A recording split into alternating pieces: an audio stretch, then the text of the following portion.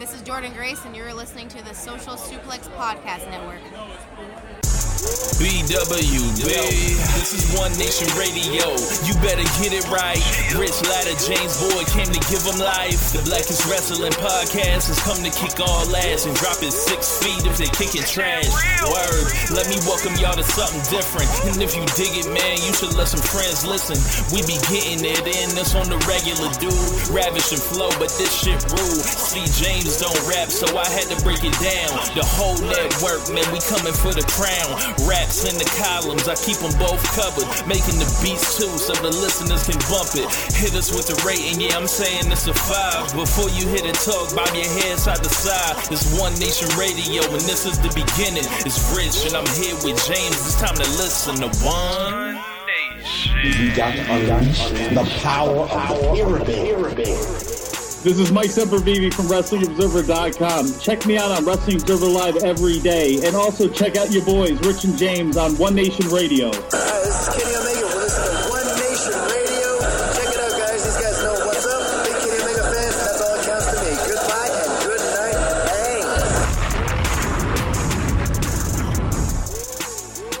Bang. Welcome to the July 21st edition of One Nation Radio here on the Social Suplex Podcast Network. I am your host, Rich Latta, of course, here with my co-host, James Boyd. James, what is going on, man? Not much. Just kind of still in a chuckling mood after you explained to me that Kenny King beat Dragon Lee last night. Or was it today? Just now, I believe.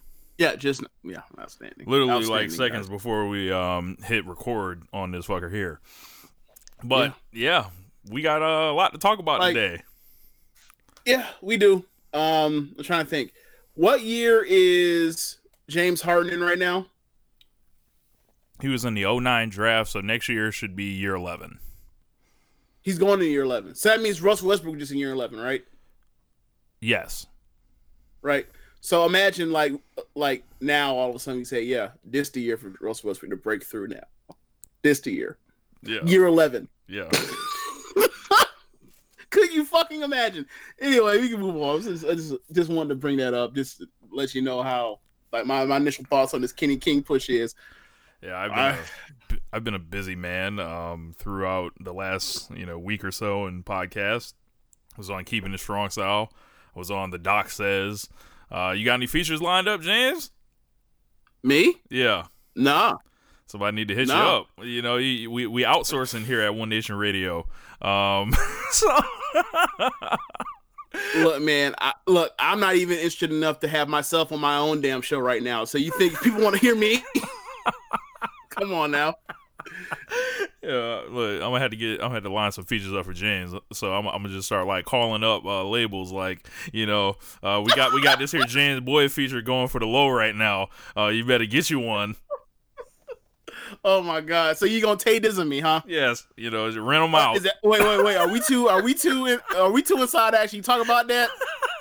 Leave that one alone? I mean, it's been 10 years at this point, so we should be past the statute of limitations on that. Yeah. Like back then, about a smooth decade ago, if you wanted to get if you wanted that T-Pain feature, because that man was dominating the radio. For some, he was attaching the Tay-Dizzle tax. Yes. Yeah. Oh, that means 8 bars on the verse and the check for the video for the appearance for both of them. I won't say any artists, but y'all can find them. Yeah. But Tay-Dizzle had Beam Me Up, Yeah. Bang, Chandre on the beat, Rick Ross. Like he had him one. That's about it though. Yep. Had him one and that's about it. Yeah. Yeah, man, that sounds like Ring of Honor for the year as far as like high profile shows and things that everything going on in the company. But we got a ton to get through today, so quick rundown of what we're going to be discussing today. Of course, all our reactions to the first 7 days of the G1. I think it was a little bit better to save it. So this week we got a couple narratives to work with. We got some fresh conversations to have here. We've got Alexa Bliss freaking out on the fans for basically the rest of the world catching up to what we've been talking about here on One Nation Radio forever. And she James went through her recommended match list today. So, man, yeah, man. So that was awesome to see. What else do we have going on? We have Tully Blanchard showing up in AEW, who's now the manager of Shawn Spears. That's pretty interesting, seeing as that the Blanchards and the Rhodes are eternal rivals. This continues that. I'm going to Raw tomorrow night. So we had there was a drawing at work, and my buddy Dan received tickets, and he gave me the other one, and we're going to have box seats at Monday Night Raw for a Raw reunion. I can't wait to check in with you next week to ask you, like, how did it feel to be drawn in by Hulk Hogan? I can't wait to ask you that next week. Nah, man, it's all about Austin over here, but yeah, and I'm sure we'll have plenty of other stuff pop up along the way. So before, I guess let's just get it going with the Grade 1 Climax. Oh man. Okay, so where do you want to start? Because I think, you pretty much tackle whatever you wanted to tackle on Keeping It Strong style. I got my shit in at the end of the show last week. So do you want to start from week or from, what would that be, 5 through 7? Yeah, we can do that, and just overall, who's been who's made the most impressions on you thus far with these matches? Ooh, as far as impression compared to their reputation, or just impressions in general, because it's the usual suspects, right? Like, we're talking about top performers, and also people that have surprised you. Oh, well, yeah. Right now, the top performers right now are the people you expect going in: Will Ospreay and Tomohiro Ishii. You also have Okada as well as another. Oh, shocker! He's also has 2 bangers. I would say right now, Sonata, he's up there. Ibushi, he's as well. Right now we're at a spot right now where it's interesting to see the Jay White thing. Like, he's behind the 8 ball, so you know what that means. He's gonna reach down deep and cheat more. He's gonna reach down deep and cheat more. Gato's gonna be more despicable, more negativity. Yes, more stalling. That man's about to reel off 5 straight, bro. More low blows. That man's about to reel off 5 straight. Yeah. I don't know if I'm prepared for that man to go over Moxley. I might just throw my phone or something. But if you want to talk about first impressions, it's yeah, I guess we do have to talk about the eventual Observer Most Improved Wrestler of the Year 2019, Jon Moxley. This is just like we talk about with the NBA. Most pro players you're basically talking about a dude that's 125 that got twice many minutes this time. And what Mox is there's a dude that at one point was a good wrestler in WWE, and then he was unmotivated or not in a position to do what he used to do, and now he's out of WWE, and he's even more motivated than before, and he has more or less carte blanche to do whatever the fuck he wants, and what he wants to do is pound the fuck out of people with knee strikes. So I think this man has repossessed his career. He is literally taking control. And I said it, when he left, and the original promo packages and the way he felt in AEW. Come on, it's not Stone Cold Steve Austin. I'm not saying he's Stone Cold Steve Austin, right? But if you look at somebody with their similar ages, how long they've been in the business, and even Moxley got even more opportunity in WWE than Austin got in WCW, but that same... a lot more. Yeah, but that same kind of feeling of there's so much more for this guy is there. And what he's proving... I could imagine how it felt for people that have followed Steve Austin from WCW to see him, at Survivor Series 96, going through that whole winter, fighting Bret Hart again at Survivor or at WrestleMania 13, and how good that must have felt for people that follow him for that long, and how good it probably felt for Austin. How good does this feel for Ambrose right now?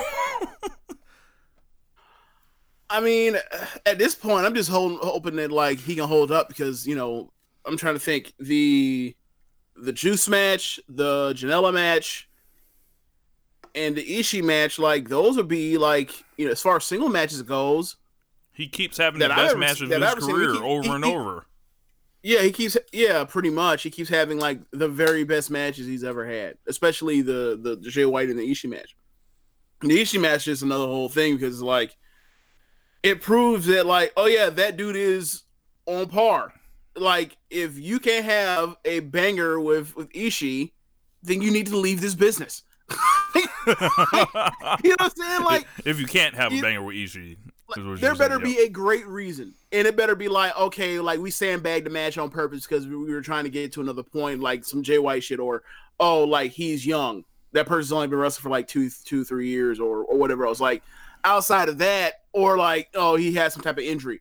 Outside of that, really, like if you can't make it work with that dude, then like I don't know who you can make it work with. So I'm sorry, like I wish you the best of luck, and I hope you find some creative ways to make yourself, a lot of money in this business. But like, you are not a big match performer if you can't make it work with Ishii. You're just not, because that man can work mid card and up as well as anybody in the world. And I mean, so yeah, I think that it was really cool, and their match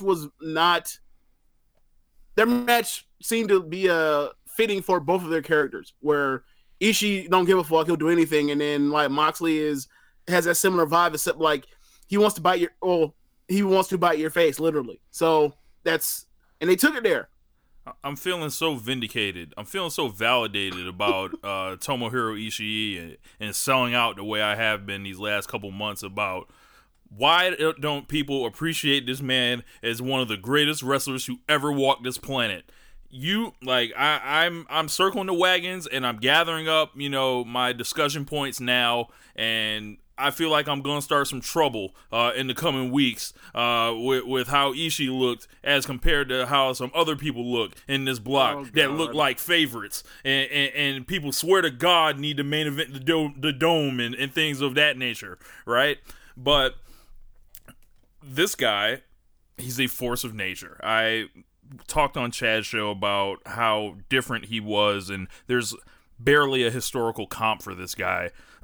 And he's one of the greatest wrestlers of the decade, and this is what he does. I'm not even shocked that he's there again as far as match quality and everything like that. Like, it's funny because my initial thoughts on the blocks were that it was uneven and that the A block was superior block, but last year the B block was just like Ishii and Ibushi and Kenny and Naito and Kenny. and That's what I was thinking. I was thinking of Kenny. specifically. Like the three best performers in the entire tournament were probably all in the same block. Where this one is a little bit more balanced, but it's like you look around and you see Ospreay and like, who is he going to have a bad match with? Who is he going to have a non-banger with? Who is Ishii at this point going to have a non-banger with? Like, you can't say Taichi. I've seen him have a banger with Taichi before. Right. So, and it's like, okay, so now what's next for Ishii on the slate? It's like, oh, Shingo, my God, right? Oh, another Ishii Naito match. I've never seen one of those be great. Right? It feels like that's one of the most underrated series. Yeah. It feels like Ishii and Naito is one of the most underrated series in the history of professional wrestling. So, like you just see where it's headed. Is like I can't wait. And then like on the other end is like, dude, like it seems in the A block at least, right? I don't know what week it is or what night it is, but like Kenta Okada's coming, and that's gonna be a lot of fun. I think it's next. Okay. I think they're both 4-0, and they are going to put it down essentially. And I think Kenta's been really good. I think Kenta should beat him. Yeah, he should beat him.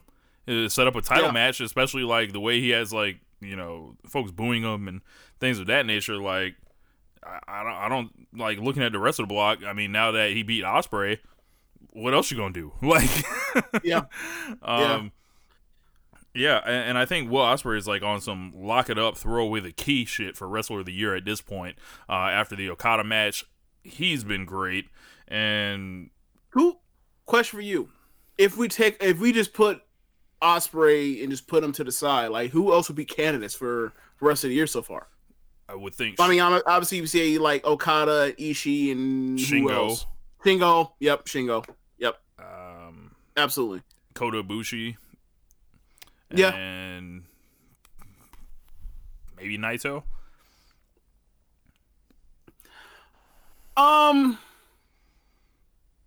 don't know, because like so much of that stuff is based on the Ibushi stuff, and I'm just like, I mean, look, there are great matches, but there is stuff in those matches where like I don't think I'll ever go back and rewatch those. Even though like it's hard enough to go back and rewatch stuff anyway as it is for so much wrestling. Like I made the comment to you over the week, like it is literally like the old Nike campaign slogan from a few years ago. It's like basketball never stops, wrestling never stops. Yeah, and it's come to life like all throughout this thing, and I just, you know, I was dying laughing that Jay White started 0-3 and took that L to not only you know, Goto, who looked like he had trained forever, but he also took L's to Tomohiro Ishii and Toru Yano, which is hilarious. Yeah, man, it's just I love the G1. Did you see how? Oh, one more thing I want to discuss after this. But do you see how happy Rocky Romero was after he lost to Yano and he had to walk by him? So that's one of the matches I didn't see, but I need to watch it. No, Gato's like, what the fuck? Sorry, I didn't see that match, but I need to watch it. Okay, so they win. You know, the chaos connection between Rocky and Yano, and then Jay after he loses, he looks at Gato. He's like, "Is that 3? Have I lost 3?" And he's like, "What the fuck?" man, Gato bet on the wrong dog. They dog. go walk and you stupid. So I mean, look, I can't look. He better start booking. You know, with the duties out here, you know, caddying for in mind. Anyway, so they walk, you know, into the corner. You know how Corey can set up for New Japan. So they walk through the curtains. So the side that he walked out of was he's walking back to is the side that like the English announce table is. So like Rocky is sitting there with like the biggest grin on his face, and then all of a sudden Geto walks up and he's like, "What the fuck?" You know, because you know he can speak English, but his English not great, and he's like cussing him out, like, "What the fuck you smiling about?" It was like hilarious, bro. So, but yeah, I don't have a transition for it, but have you noticed these last 2 A Block nights? Ospreay is in Korakuen Hall with Ibushi and Okada, and he's the crowd favorite. Have you noticed that? Yes. Like they're saying Ospreay, like you can hear it, and it's bro, he's the one, and he might have lost both of those matches, right? He's playing with house money. Everyone know, like, we're coming to see how great the matches are. How much can you do, essentially, at this point? What can you know, how much can you shoulder? And the thing with him and Ibushi, these guys are fucking workers, James. Workers. I'm not buying those injuries that they put out there. That shit was a story. I was on Keeping the Strong Style last week, and I said, how do we even know those are pictures of Ibushi's feet? How do we even know? Well, hold on. This is what I'll get at with you. Yes, they could very well be working as far as the Ospreay thing with the neck. As far as the Ibushi one, maybe he wasn't as hurt as we thought he was, or I thought he was, because one, like, people roll their ankle the way he rolled his ankle on that dive all the time. Like, look, maybe it was hurt, maybe he wasn't that hurt. Either way, I think he legitimately rolled his ankle and he had to basically be grounded for the rest of that. And he had to be grounded for the rest of that one match. But after that, like, as far as the recovery and stuff after that, like, that could very well have been something that they decided to embellish to, you know, have it go over. And because one thing is, like, as you watch the Ospreay match, he's working his ankle, but he's never actually touching like where the ankle is. Like he's working the ankle the same way that like the Warriors were working Kevin Durant's ankle. Meaning like they work like they saying like, oh yeah, it's an ankle. Meanwhile, they out here working. He's out here doing stuff too, like just below the calf. Like, nah, bro, that sounds something's misleading here. You're not actually. So I think he's actually like hurt, but like not. It was overstated for effect. I love it. Like I believe it was Joe Lanza that said this, and he was like, "This is the new work." Like the one thing that people still believe in. Oh, fake out Meltzer. Once you fake Meltzer, you got everybody. Well, it's like once. Like the injuries, like because everyone wants to know, and everyone's so concerned about these guys and their health. Yeah. So that's the one thing that's left to work people on. So that's what I meant about working Meltzer. Like for example, like when the whole story about how he found out, like, oh yeah, that whole thing with Matt Jackson's back was just they scammed him. It was like they got a whole year of doing these psychological matches when people say they couldn't do them those like. So, I mean, a lot of it is like, you got to figure out how to get in with Meltzer and then lie. And then lie to that man's face like a piece of shit. And then people get mad at him. No, none of the blowback comes to you. But yeah, so I do want to give a shout out too, because we were talking about Ospreay and Ibushi. I want to give them a shout out for those two having two great matches this year. And the second match being better while being less dangerous. So shout out to them. Like, I don't know what it is with Ospreay this year, but if you told me Ospreay and Ibushi are going to have a multi-match thing going on this year, and Naito and Ibushi are going to have a multi-match thing this year as well, and like Naito is going to take it to a part. Him and Ibushi and Naito are going to take it to a point where it's like, I'd rather not want to see them wrestle ever again, and we're going to also put Ospreay there, and then Ospreay is going to be like, I'm going to learn lessons from this. Like, I never would have thought. I've been like, nah, they both going to do this ridiculous shit. I'm just going to be mad every time they wrestle and just be like, I don't know if I even want to watch this shit. So shout out to them. Yeah, So what were some of your favorite matches? Ooh, I really enjoy Sonata vs. Evil.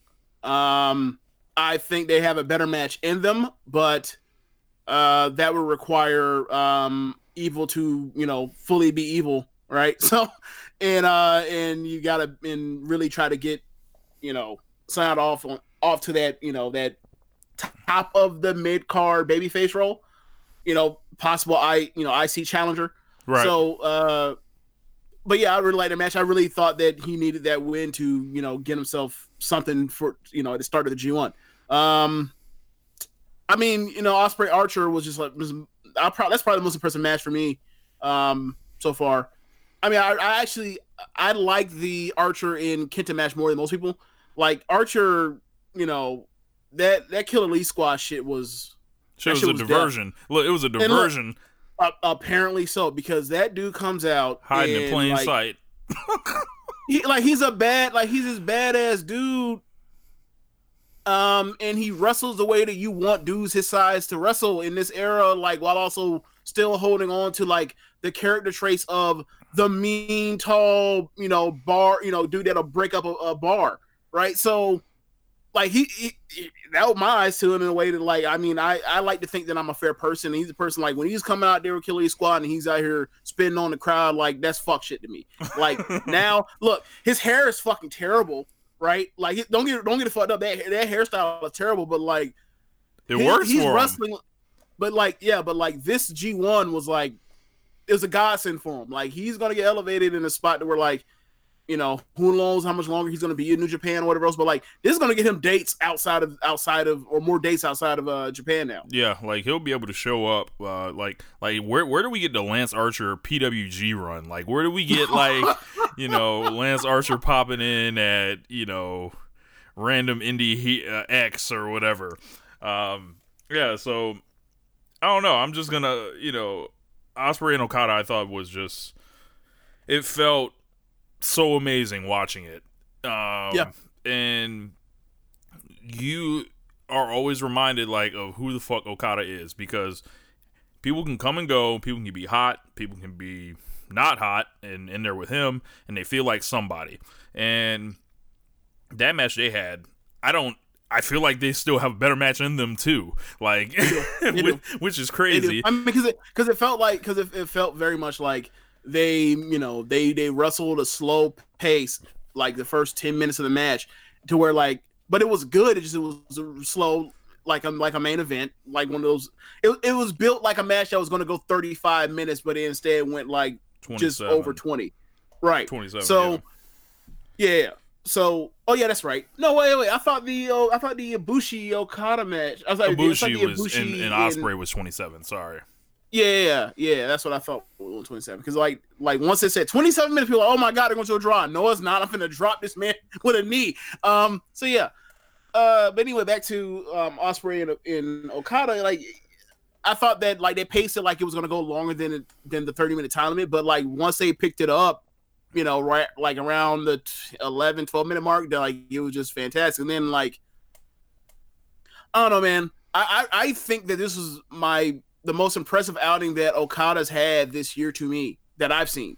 Like the stuff you watch his matches and you kind of get you get no appreciation for the kind of coordination and athleticism he has. You just like, oh yeah, like this dude is like water. He can adjust and do anything. But like you don't see like, oh yeah, that dude can like flip out while like doing gymnastic stuff or whatever, to land on his feet and then like hit you with, rainmakers from any angle, right? So like that you kind of forget that at times with him. Like I think they have a better match than them, and I gave that match 5 stars. So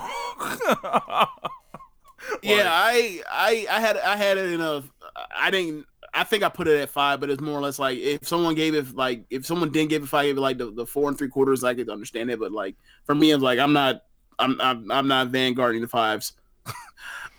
I'm not the 5-star elitist, so I gave it 5. Yeah, man, I'm trying to I think I broke the scale on Ospreay and Ibushi. I gave that one 5.5. Ospreay and Ibushi? Mm-hmm. Okay. I mean, because think about it, like the opener to Wrestle Kingdom this year was 4 3/4, and it felt like it was somewhere between that 4 3/4, but not 5. Right. Like it felt like it was, if you could give it 4 and 7/8 or whatever. Yeah. Like yeah, so I could see how like that match was. I thought that match was better put together, and I also like the stuff that they pulled out together, where like from the first from the Wrestle Kingdom match where Ibushi was in the Tree of Woe and then Ospreay slaps him, and then like just because he's upside down does not mean that Ibushi ain't dangerous, so he out slaps him, and then like they do the role reversal where like, oh, I remember this from January. Hold this. Elbow him the wrong way. That shit was like just violent looking and brutal and like This is what I watch wrestling for, is this G1. So okay, so I'm gonna ask you, I just something that I kind of been thinking about, like Kenny, Ospreay, and Ibushi. Like as far as total packages of in-ring ability and mixed with athleticism, is there anybody else you want to put in that class? Kenny, Ospreay, and Ibushi. Yeah. Like you can throw Ricochet on there, but like for me, Ricochet doesn't like. He can strike, but he's not brutal. Like, because I've seen Kenny like take up the brutality at times on somebody. Right. I've seen That's Ibushi what I mean by do the that. brutality. I haven't really seen Ricochet do the brutality with it, but like he can strike, but he won't. But he's not out there like, oh my god, he's out here just eating someone up with knees and like he's and, fucking and someone elbows up, like and forearms and shit. Right. Yeah, I think those three are a class amongst themselves. If I'm forgetting somebody, please let me know. Maybe you have to talk about Neville or Pac in that same class. Yeah. Even though he might wrestle at a little bit slower pace than all three of those guys, like now, but I think that's more heel work though. Yeah, that could be heel work, and yeah, I think that's a class among itself there, and I would have to think about that. Like as far as we're always talking like, yeah, like can you like think about like in all the wrestling world and everybody like, yeah, can you come up with, you know, like I mean, eventually I think you know someone like a Bandito will get there, but he's just young, right? Because Bandito's strong as shit, though. Like he has to be up there for pound for pound strongest dudes in wrestling. Yeah, when like, I still can't get that Shane Taylor thing out my mind. He just caught that dude and didn't even budge. Like that was like some John Cena and Edge shit. Jesus. Yeah, that's a really tough question. Just because I'm sorry, I meant John Cena, Big Show, and Edge shit from WrestleMania 25. Sorry, go ahead. Just because like you got to look at who's being able to produce those kind of matches and how often they do it. Because we've seen Kenny on the New Japan schedule, we've seen Ibushi do it, and we've seen Ospreay now. Yeah.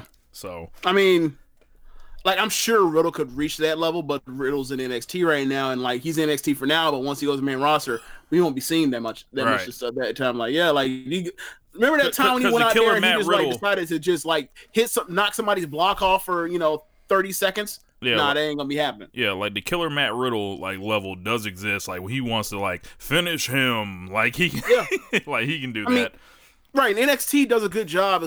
I mean, even last week, of obviously he's not, and I don't think there's really much of a place for it in WWE. But the TKO finish, I mean, because he's done that where he made people tap out to strikes before. But like they did a TKO finish just on Wednesday, and it's like I like that for Matt Riddle. Like I hope they continue that in the main roster. I don't think that's gonna happen because he's gonna be 50-50, but that's what I would do to try to give him a push at the start. Like he's out here rocking people with like all of a sudden like, oh, he just put a shin across somebody's jaw. Yeah, overall I think the G1's just been incredible over the last week or so. I love the scheduling this year. To where it's loaded up with weekend shows and then there's like 1 or 2 shows maybe during the week, but you can catch up on it if you're behind. And I think that they've learned from it not being one of the G1s where there's like 11 matches or 11 nights out of 13 they have matches or something like that, because that's hard for the wrestlers. That's hard for us to watch. And I can appreciate, thank you, New Japan, for doing that for your boy. Yeah, so I think the next show is the 24th, and then the next show after that is 27th. Like, so they're getting some space from that right now. Some rest too. So, yeah, man. So we're gonna move on from the G1 talk to Alexa Bliss. I can't even think of a transition. How you go from the G1 to Alexa Bliss. I don't know if those two things have ever been grouped together before, but we're gonna try here. So I didn't watch it last week, but did you go back and see this match, James, that everyone's talking about? Okay, so I have only gone back to watch. I've only watched 3 moments of main roster TV since, what was that, the end of May when we stopped watching? Yeah. All right, because we stopped doing the review show, and I was like, I'm done. Like, I'll come back eventually if I come back, but I watched those 2 main event Ricochet and AJ Styles matches, and then I saw it on Twitter. I was like, all right, I'm gonna tune in to go see Kabuki Warriors versus the Iconics because I have because you know how much I love Asuka and Kairi. So so that's it. And they fucked you, didn't they, James? Yeah. Oh, they definitely. They put your boy over a barrel and rape. So, yeah. Anyway, so those are my only moments. So I remember a few weeks before this, they were talking about there was some god awful Charlotte and Lacey Evans match that was one of the worst matches of the year. I didn't go back and see that. And look, if I'm not going back to go see a bad Charlotte match just for the sake of seeing how bad it was, I damn sure ain't going back to see a 24-minute or 17 minutes of TV time Alexa Bliss match where she's in the last fall elimination match and so she had to go 17 minutes. Yeah. No, thank you. So they were in Long Island, I believe, and it seems like Nassau? Nassau. Okay. And it seems like people have finally caught on to Alexa Bliss's shit in these matches. And by shit, I don't mean like the things she does in the match. I'm talking about the things she doesn't do in a match, which is be exciting, which is be worth a damn moveset wise, which is make the audience feel something. No, people came out here and rightfully rejected her. And you're like, how dare you go 24 minutes while, early on in the show, they're giving Drew McIntyre and Cedric Alexander 3 minutes to wrestle or whatever. Or really? Yes. Like, they're doing all these short matches. Samoa Joe and Finn Balor going 1 minute and shit like that. So I'm assuming that, like, Drew McIntyre just, like, squashed Cedric, right? I believe Cedric won. Hold on. Wait. Yeah, I think Cedric won, actually. Cedric beat Drew McIntyre in 3 minutes? I think he did, yeah. What? Yeah. Okay. Like, I can understand if they go 3 minutes and like, McIntyre squashes Alexander, but whatever. Let's go back to the Alexa Bliss thing. Like, to be fair to Alexa Bliss, Alexa Bliss isn't the worst worker out of those four that was in that match. Carmella was. Okay, I didn't see the match, but it seems like Alexa caught the heat for it. Well, I mean, the thing is, like, Carmella's first person eliminated. Okay, so she got out of there. Smart. Right. That's smart. Yeah. You stupid? Way to go, Carmella. Avoiding, avoiding the moves, avoiding the backlash. Send her with R-Truth, and she just becomes likable all of a sudden. Who fucking knew? Yeah.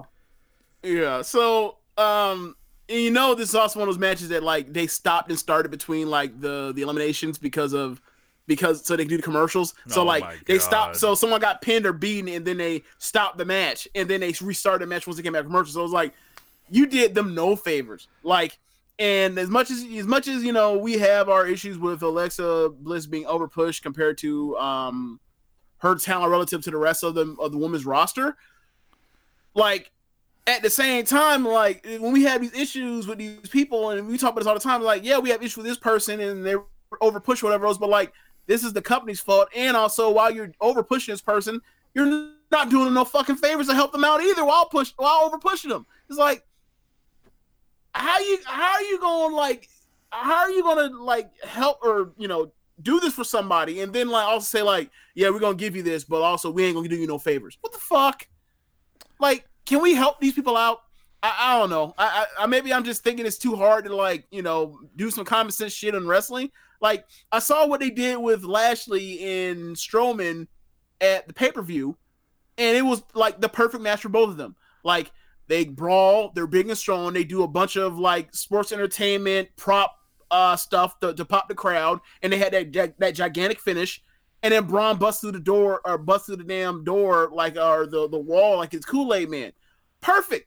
Like, that's sports entertainment at its finest. Congratulations, that's the good sports entertainment. We want more of that sports entertainment events. But this was like, you accentuated Alexa's flaws and as badly as you possibly, or shine a spotlight on them as badly as you possibly could. Like, how does this help her? How does overexposing her in a match that long going to help her get over? Well, because wrestling's not her thing. Alexa's not over for wrestling. She's over for other things. So right. I mean, and that's perfectly fine. Like, there's a bunch of people like that. That's the reason why That's the reason why managers have helped the business out for years. Right. Like, there's a place for that. There's also a place for the chicken shit heel that's not tough. Like, we've seen that with Miz, right? Or not physical. We've seen that with Miz. But this. So the crowd was chanting, "This is awful! Like, this sucks." They were giving her all the blues, essentially. She goes on Twitter after that, and she tweets, "Just disrespectful." So out of the Seth Rollins playbook of clapping back at the fans on Twitter after your match. You let me down, Brooklyn? Yes. I mean, to be fair, Seth has gotten better about that over the time. Like, remember when they shat on his Iron Man match from last year? Yeah. Do you remember what his response was on Twitter after that? I don't remember. He literally said 5. He's related 10-9, 8, 7654321. That was his tweet. That was it. Like you can know that like I'm acknowledging this, but like I'm not shitting on the crowd. I'm not whining. Like Seth has got on this aspect. He's gotten better about it. Like Alexa, I don't know why she really had an issue with her, because I've seen her have quotes saying like she's not trying to entertain you, or not. She's not trying to wow you with her skill set because she's a heel, and then like to get that is like, all right, so like you didn't really mean what you said. That was cap. Yeah. She's retweeting stuff. They asked for the women to be taken seriously, and then they began to chant that. Disappointing from the crowd. This is what she retweets. So let's not turn this into the women issue. Let's not turn that into that. Where did you say that show was at? That was in Long Island, New York. The same fucking building as Evolution, James. That's where I was getting at. They did it in Nassau Coliseum, the same place they had Evolution, the best pay-per-view of the year last year. So I don't want to hear it. That's bullshit. Like, there are plenty of women that went out there and had the match of the year, and the main roster was on that fucking show. So I don't want to hear it. It's bullshit. Then she said, yes, we encourage reactions, cheering and booing chants. We don't encourage people to be rude. So maybe people should just sit there and shut the fuck up then. Like, maybe nothing should happen. You know what? I don't know, man. Like, are we dealing with the most sensitive bunch of pro wrestlers that we've ever fucking seen? Like, how would she have survived in the ECW arena? How would she have survived in 1998? How would she have survived when they're throwing trash at the ring at WCW? Get the fuck out of here, Alexa Bliss. Okay. Like, so I wouldn't necessarily say that maybe they're more sensitive. I think we have more access into their mindsets than we ever had before. So like, we see more of the vulnerability. So naturally, we're going to see more of the vulnerability and where people gotten to. And speaking of people being gotten to over this week, like that includes people that are doing the wrestling and people that are covering the wrestling. But yeah, I think we're gonna come back to that. Yeah. Put a pin in that. But as far as the Alexa thing is like, look, it was a good match, and good matches get shat on. If you're entertaining the crowd, people are going to entertain themselves, and we've seen that with Roman Reigns' match getting hijacked, Seth Rollins' match is getting hijacked. Like, I mean, the most I can really do for you is like they didn't start doing the wave, they didn't start chanting the ridiculous stuff they said at WrestleMania 34. So I don't know, man. I would say welcome to the club. I mean, honestly, like we've seen matches get shit on. Like, look, we've seen what was that after WrestleMania 31? Where you want to see a crowd that's really respectful. That crowd chanting all the women like they suck, whoever they're dating or married to at the time, whatever else. That's disrespectful. That's out of line. Them shitting on a match because it wasn't good, par for the course. It's actually like I mean, I don't know what else would you want them to do? Like, it was an entertaining match, and your feelings got hurt. I understand that. Look, and we know the audience in WWE does not have the patience with them. We just saw in AEW them run a Brandy Rose Alley match out there that did not get the shit on reaction. Why? Because these people have not burned the audience repeatedly over and over and over and over and over again. So they're going to sit there and just be the most respectful fans they can because they're rooting for this company. Now... and also... these are hardcores that understand the game, that understand, like, I would say these are hardcores that are like one, they understand, they're more understanding, so they're more forgiving to a match not being that good because they kind of understand how good people are to begin with. Where like WWE, you can go out there and put on a fucking cruiserweight 205 live match that's going to be the best wrestle match of the night, and they won't react. Like it happens. Like they respect star power, they don't respect the skill, and that's fine. But that's what your audience is, and when that's your audience, like it seems to me that like there's maybe a lot of variance. Maybe you shouldn't put Alexa Bliss in a match. Maybe you shouldn't put Alexa Bliss in a match with go 24 minutes with Natalya. Like. I love, we appreciate Natalya here on One Nation Radio, but she's not a star. Yeah, and I think, in a sense that we're like you can put her out there for 24 minutes and it's gonna be copacetic. Nah, right. And I think the deal with that, as far as like when you're a slave to the star power, people can react how they want to your performance. That's kind of what happens with this, right? Like, oh yeah, it's Seth Rollins versus this new guy for this belt we don't like. Let's shit on it. Yep. So, so what were you saying about people covering wrestling and things of that nature? Oh yeah, this Meltzer and the VCR guy. Oh yeah, fuck all that shit. I don't. Yeah, it's like, look, man. Like, look. This is what I'm gonna say.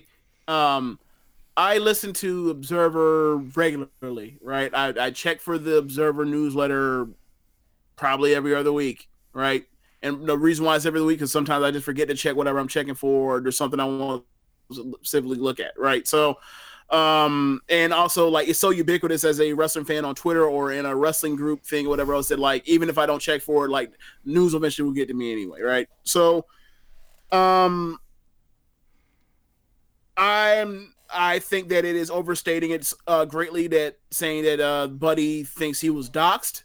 However, from my perspective, I'm not him, and my name's out. My name is on my Twitter, right? So, like, that's how I choose to handle it, right? So, like, I'm okay with my name being out there, obviously, because I put it out there, on my fucking Twitter account, right? So, I understand how that could be.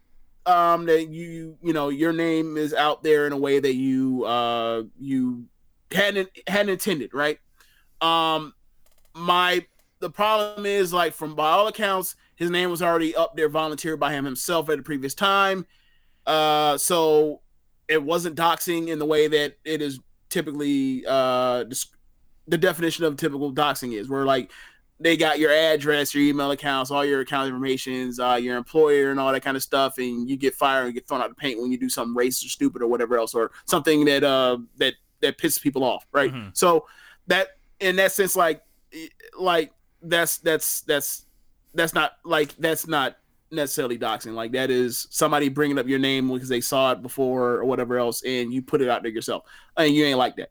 Now, as far as should Dave have said that, fuck no. Why are you even, like, that's the thing with Dave on Twitter, is like, Dave be out here Dave has gotten to, and is always fighting for his credibility, and is trying to be fucking Don Quixote, fighting for these old sensibilities in an era where, like, nobody gives a fuck about that. And also, more importantly, like, you're Dave Meltzer. You are Dave Meltzer. There's nothing that you can do, Dave Meltzer, that's going to make the people that hate Dave Meltzer like Dave Meltzer. So deal with it, Dave Meltzer, right? So, like, you dunking on people, I find it entertaining from time to time when he goes out there and he clowns on somebody that says some shit about, something that's factually, historically inaccurate or whatever else. But as far as him having a back and forth with some dude that, like, literally pays him monthly, I'm just say, like, bro, you literally buy my work.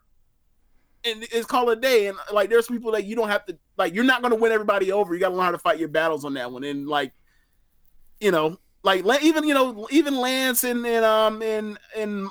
Semper Vivi will talk about it on air on the network about, like, how, like, I mean, I don't understand why he engage with people that have, like, X number of followers, whatever else. Like, you are who you are. It's okay, man. I understand, shit irritates you, but that's part of what comes with the job. And as far as you being in a specific field for doing what you do, like, you get more arrows than the average person was. Like, for example, like, it was a fun time, like 2-3 weeks ago, when, like, Lakers fans were, like, shitting on Woj, but, like, you didn't see Woj, like, clapping back at dudes when, like, Kawhi signed with the Clippers. That didn't happen.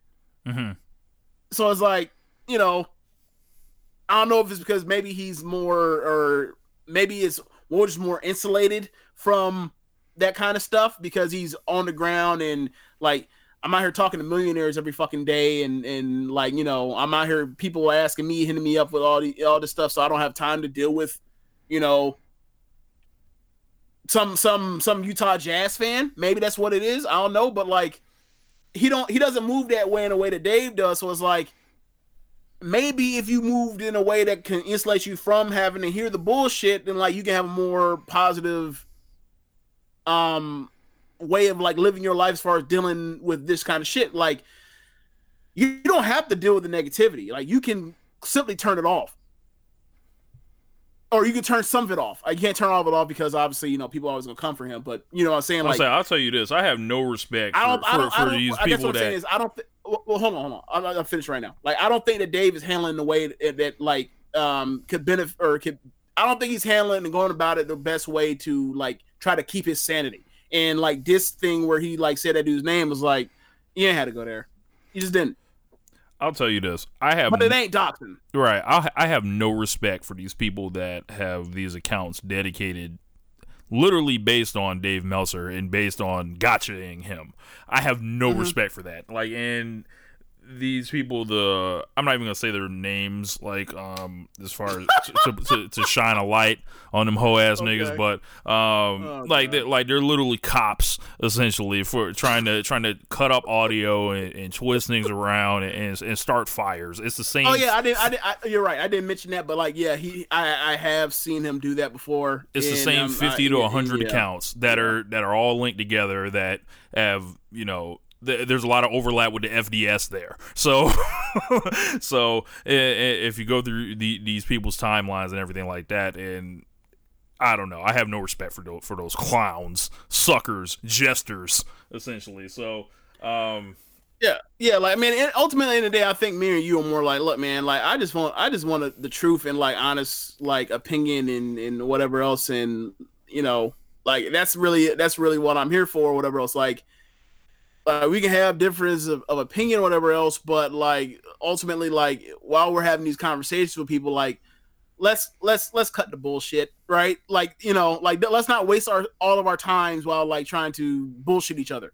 Like, and that's ultimately like, I think if, you know, if we able to handle it in a way to where like, you look, man, I don't like this person because of X, Y, and Z, and then like leave it at that, I think like we'll all be better off. Like, if you don't like Meltzer, fine. Like, there are things about Meltzer that like I'm not necessarily like the craziest about, right? Like, but I think that he offers a utility to the wrestling community that is useful. But like he goes about a few things that I'm not crazy about. But outside of that, like that's it. But like the thing of like you know, constantly feeling like you need. I'll never understand a person that feels like Meltzer's a bullshitter. Like more times than I just don't. Like I think there are some things I'm like, nah, I don't think so, Dave. Like you see, think about we talk about pay-per-view times all the time. Where like, oh yeah, he gave this, you know, match ratings, this and that, and then you go just look at. I'm like, wait a second, that's nonsense, Dave. And then you go look at his match of the night thing, and be like, yeah.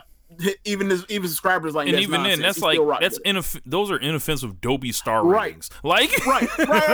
I think the thing is, I'm just saying that's a small thing. I'm just that's a small thing, right? Like there are certain things like I'm not getting too far in the weeds about it, but like ultimately what I'm saying is like, is he a net negative or a net positive for people that love pro wrestling? I would say he's a net positive. If you think he's a net negative, I feel like you're only holding on to a couple of things and not seeing the bigger picture. So that's just me.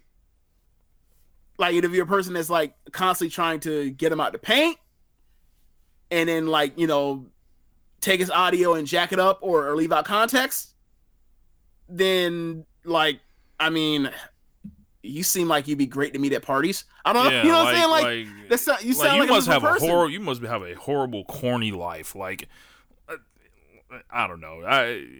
These people like without their name and without their picture on their profile can't put your name on it. Someone said that once. I forgot who it was, but put your name on it essentially. And I have more respect for it. Herm Edwards. I think it was Herm Edwards. You know, Herm Edwards used to get loose on those press conferences. Yes, put your name on it.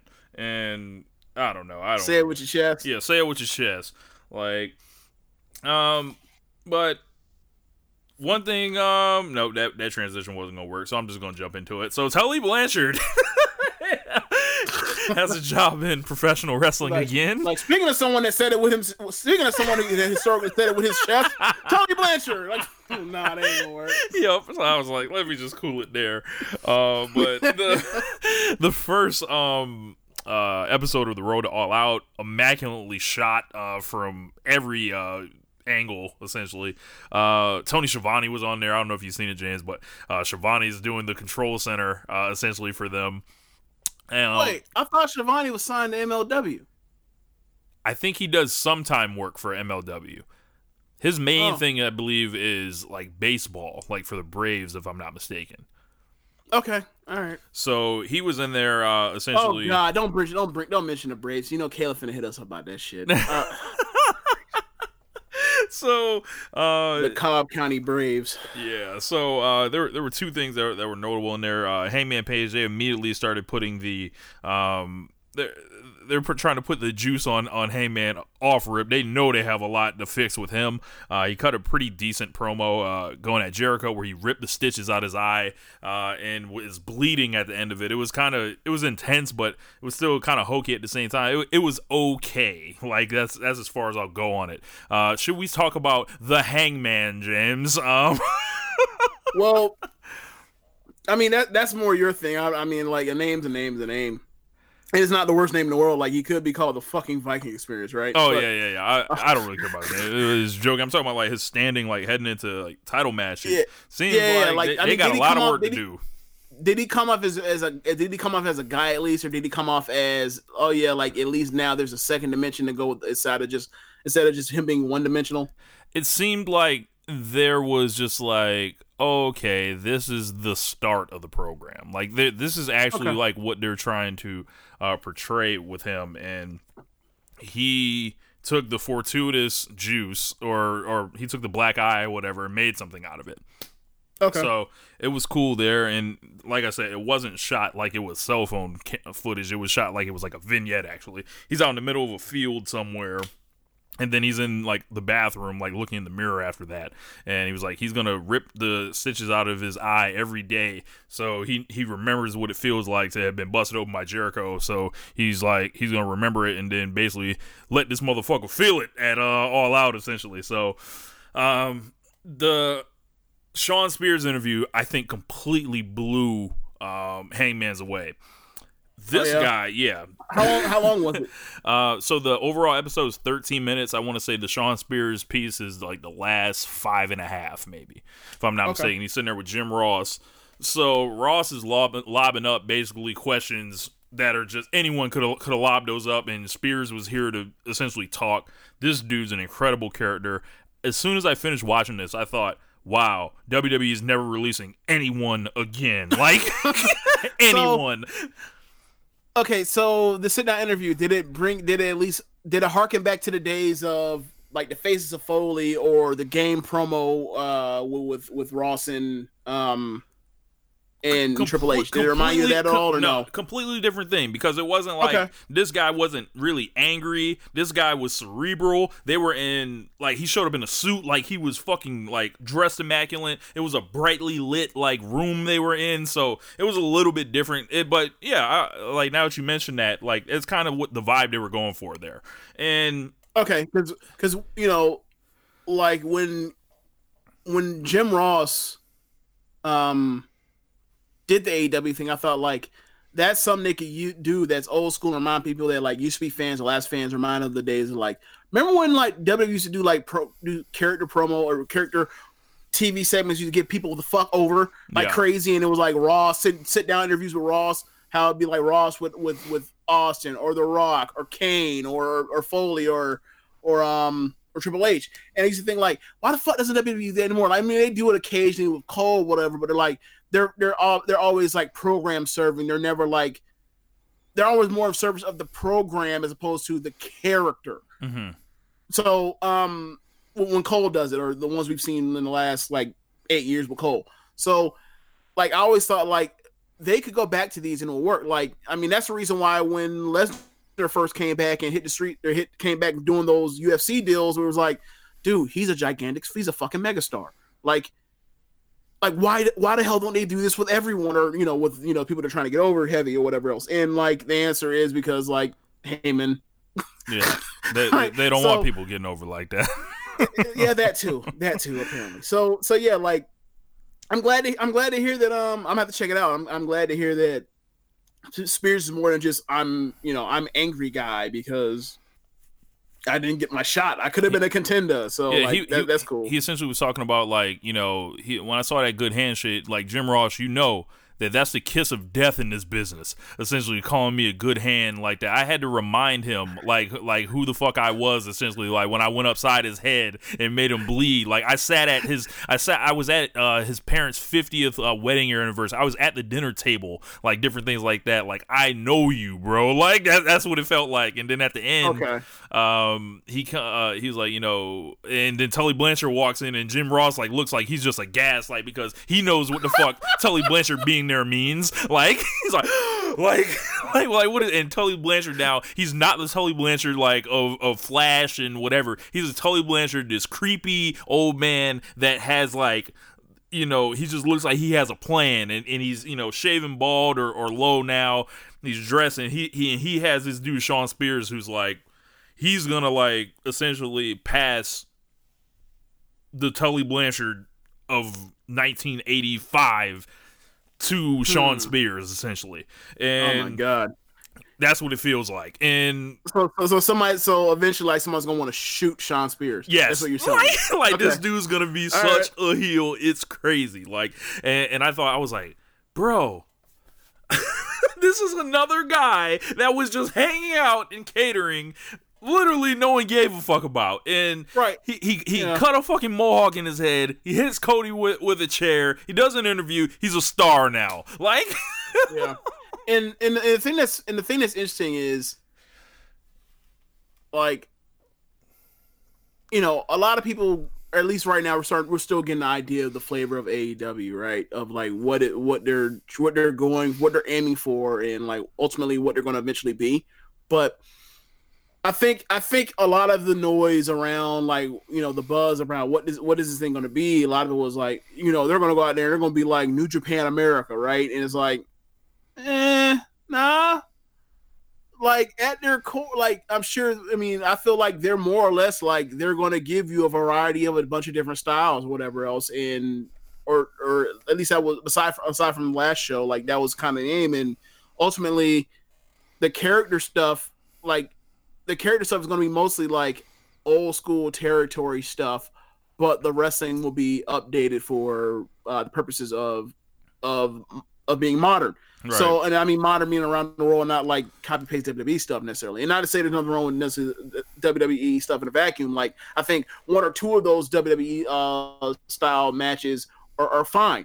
Like a whole slate of it for 3.5 hours, not so much. But yeah, I think that hearing this is like it's refreshing at points to hear like people talk about characters in the work around the world of, like, at least AEW, like Moxley and Sean Spears and Darby Allin, and like it's cool to get like insight of like, see, these people can be different, and we can highlight the different, and the different is fine, and people talking seemingly under their own voice.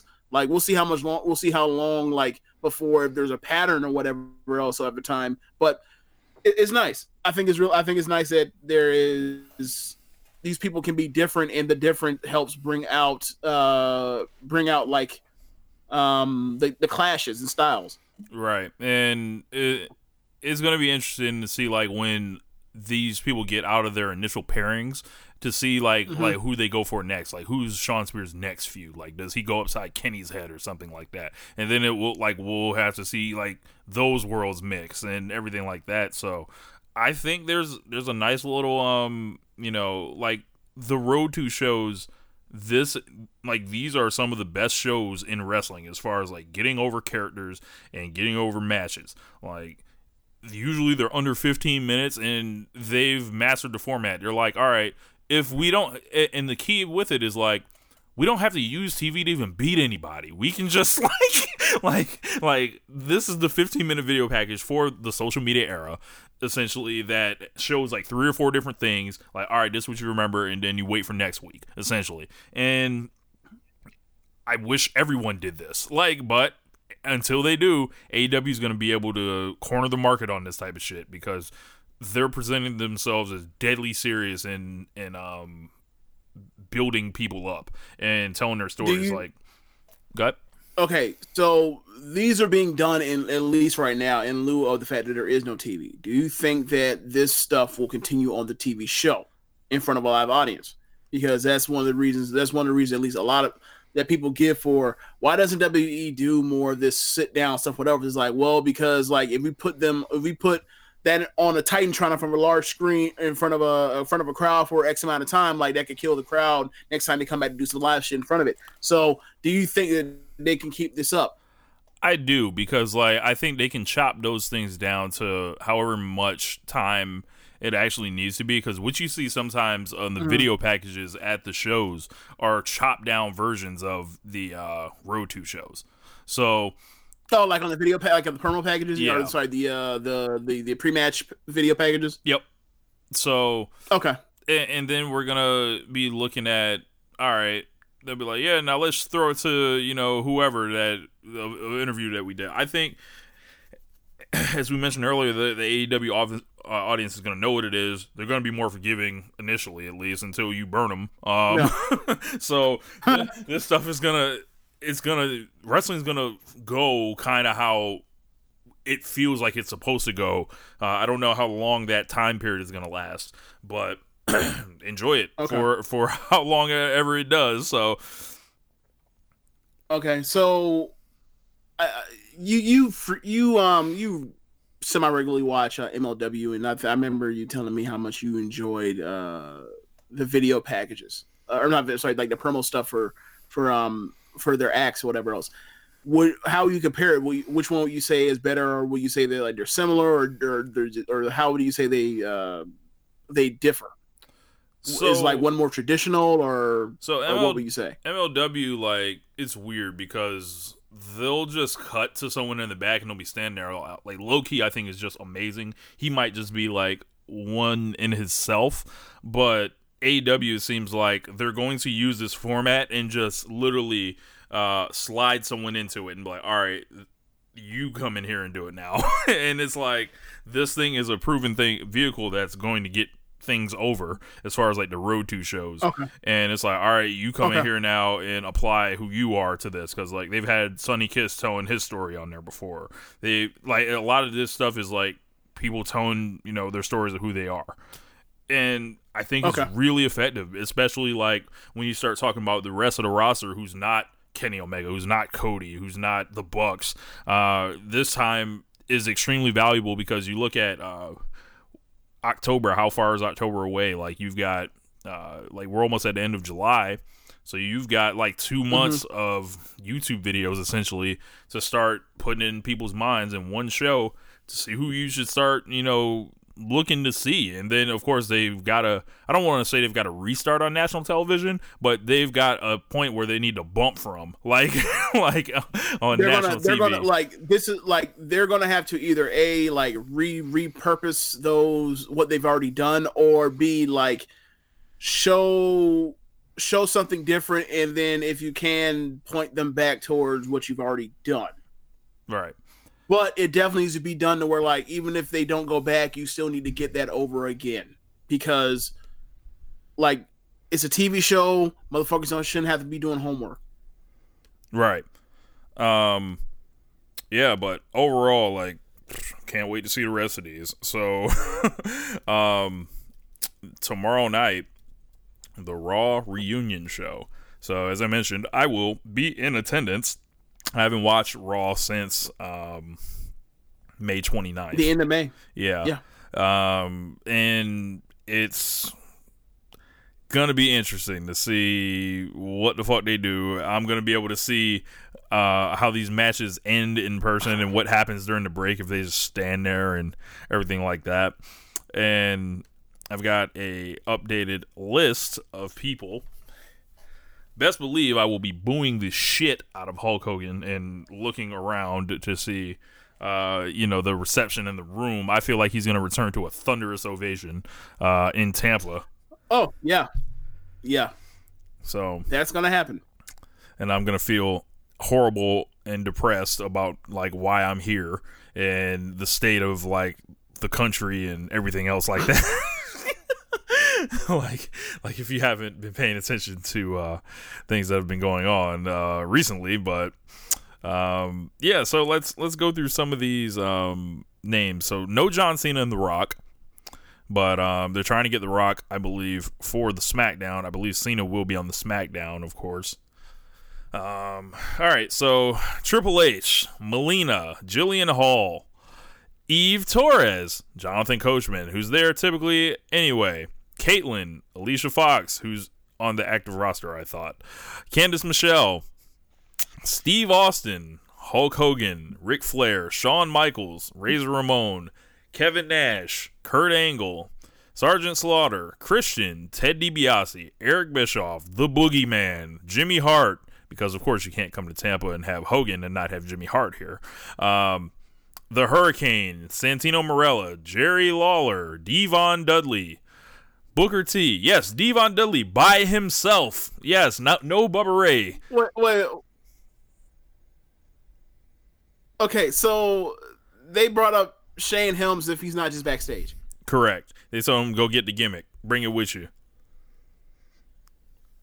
Yep. Okay. Devon Dudley, Booker T, X-Pac, Mark Henry, who I'm going to boo,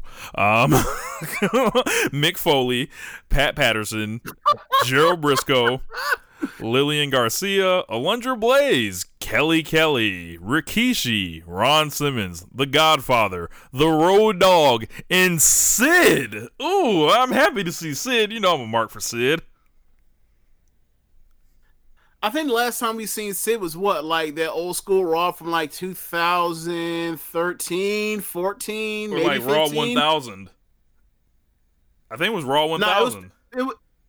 It's been since then. Because remember, like a bunch of old school dudes. It was an old school Raw because it was Vader, it was Lita, Sid, and they beat up. I think it was like Slater or somebody like that. I thought that was Raw 1000, bro. Are you sure? No way. Look it up. Somebody look it up. And That can't let be. us know. It had to be later than that. It had to be because I felt like that was an old school Raw. I think it was Raw 1000, bro. 2012. So, Sid used to be really active on Twitter. I don't see him as much anymore. But, yeah, so, like, I'm excited to see a lot of these, quote-unquote, old-timers. I haven't seen Stone Cold Steve Austin in person since 1997 when he fought The Rock for the Intercontinental title and he drove the truck into the ring. That was actually in Springfield, Massachusetts, where I was there. And I loved every second of it. So I'm going to pop huge for the Stone Cold. And it's going to be interesting to see how these guys are. There's a lot of scripts they got to write for people. Of course, this is an obvious ratings ploy to try to like get some stuff rolling. But hopefully there's a big angle that they shoot out of this to get something going. But I'm looking at the matches that they have. I was talking to Finisho, and he's just, like, looking at SummerSlam like it's going to be horrible. Like, and this guy is a huge WWE fan who loves seeing the positive in what they're doing. Finisho thinks it's going to be bad? Yes. Well, wait. Okay, so Natalya versus Becky, like, those are two capable workers. Not here for it. Huh? Not here for it. You or him? Him. Oh, yeah, he doesn't like, get memory, like, he likes... He would rather you be a 0 in the ring and a 5 as a wrestling character than be a 5 in the ring and then a 0 as a character. Like, it's weird. Whatever. It's like, I mean, like, that sounds good until you remember that, like, there's an actual legitimate place for someone not being a star and being a mechanic as opposed to, oh yeah, you go out there and you just annoy, like, whatever. It's so annoying to me. But like, the Rollins and Lesnar match, that seems to have like no type of like juice behind it. It's dead. It's dead. But I think it'll be one of those things where like the night of, like when they actually have a legitimate match for the first time ever. Not like I'm not even counting that 2015 Battleground match because it was a squash match. The Undertaker kicked. Right. Does Vince remember like, that even happened? Oh, of course not. Of course not. It's like, okay, so I don't know, somebody brought it to me and mentioned it. Somebody said that like, oh, it's long form storytelling of all that stuff and dating back to I guess like Russell or Royal Rumble 2015. I'm like, no, it's not, because if it was, then they would bring it up on commentary or bring it up in video packages. They do none of that. The same thing when like people talk about like Undertaker in Triple H. It's like, no. They're pretending like WrestleMania 17 never happened, never the thing. Like that Biker Taker shit, you're not even supposed to remember that shit. They never bring it up. So you can't say that's part of long storytelling when like they're electing not to use it, right? So this is you making stuff up in your own brain. But right, it's your own headcanon. It's not actually what they're presenting to you to try to tell the story. It's stuff you're adding on to try to make it more interesting. Because like sometimes WWE be dry, and sometimes a lot of things are dry, and you have to, and you in your mind you try to make it more interesting than it actually is. So you got to ride for your team. So sorry, and they got to ride for their team. So yeah, I mean, so what were we talking about before? We were talking about Rollins and Lesnar. Yeah, like. I feel like it's a dead program as far as like it's not gonna knock anybody's socks off, but like the prospect of them finally having a fucking match for real this time, like the night of, like it will get over. Like if they can say like, oh yeah, like they're actually gonna have a 12 to 15-minute match, like I think people will be into it. What else they got? But that's only one of those nights of things. It's like every Brock Lesnar feud at this point. It's like. Nobody cares except until that man starts throwing people around and actually starts selling for people. That's the only time people care. Like he's gonna be like, oh, he's gonna go out there, he's gonna suplex him for like 5 minutes, crowds, and then he'll finally start selling once the crowd starts turning the match because they think they're getting fucked again. Like that's where we're at with Brock Lesnar matches. Yeah, and it's just like we're back to Brock Lesnar as the champion, and when you start thinking about who's going to take the belt off of him, it only feels like it leads to one place. So it's like we're right with all this talent, with all this, pressure of the new TV deal and the new era and everything just still leads back to Brock Lesnar being the champion that no one can beat or has ever got a clean victory on except Goldberg, and he's being saved for one fucking guy, and you all know who he is. So I swear that main event's WrestleMania again. It's just like, yo, fuck this promotion. I'm good. I'm like, I already don't watch the weekly TV. It's just like, I don't see the point. And it'd be like, bro, how many times you gonna crack your fucking skull, or like how many times you gonna crack your fucking skull in the dashboard? Put on a seatbelt, right? That's what you're saying. Like, stop doing this. Like, stop doing this, or do it on fucking TV and have like have him beat Seth Rollins' ass, have him come out and say who wants it the night after on Raw, and have Roman Reigns squash him in 30 fucking seconds, and then so we can move on with our lives. Like, yeah. I mean, like, I'd like to see Roman with the belt, to have the fake belt on the show that reflects the real belt in real life, like his real status. Yeah. Like, rather than them like separating the two the whole time, and then you have people that act like Reigns hasn't been pushed or whatever. I don't know what type of. I mean, to be fair, if you look at since he's came back. Oh yeah, like, since he's come back, Dave. Oh no, you know what this is though. Jesus Christ. You know what this is though.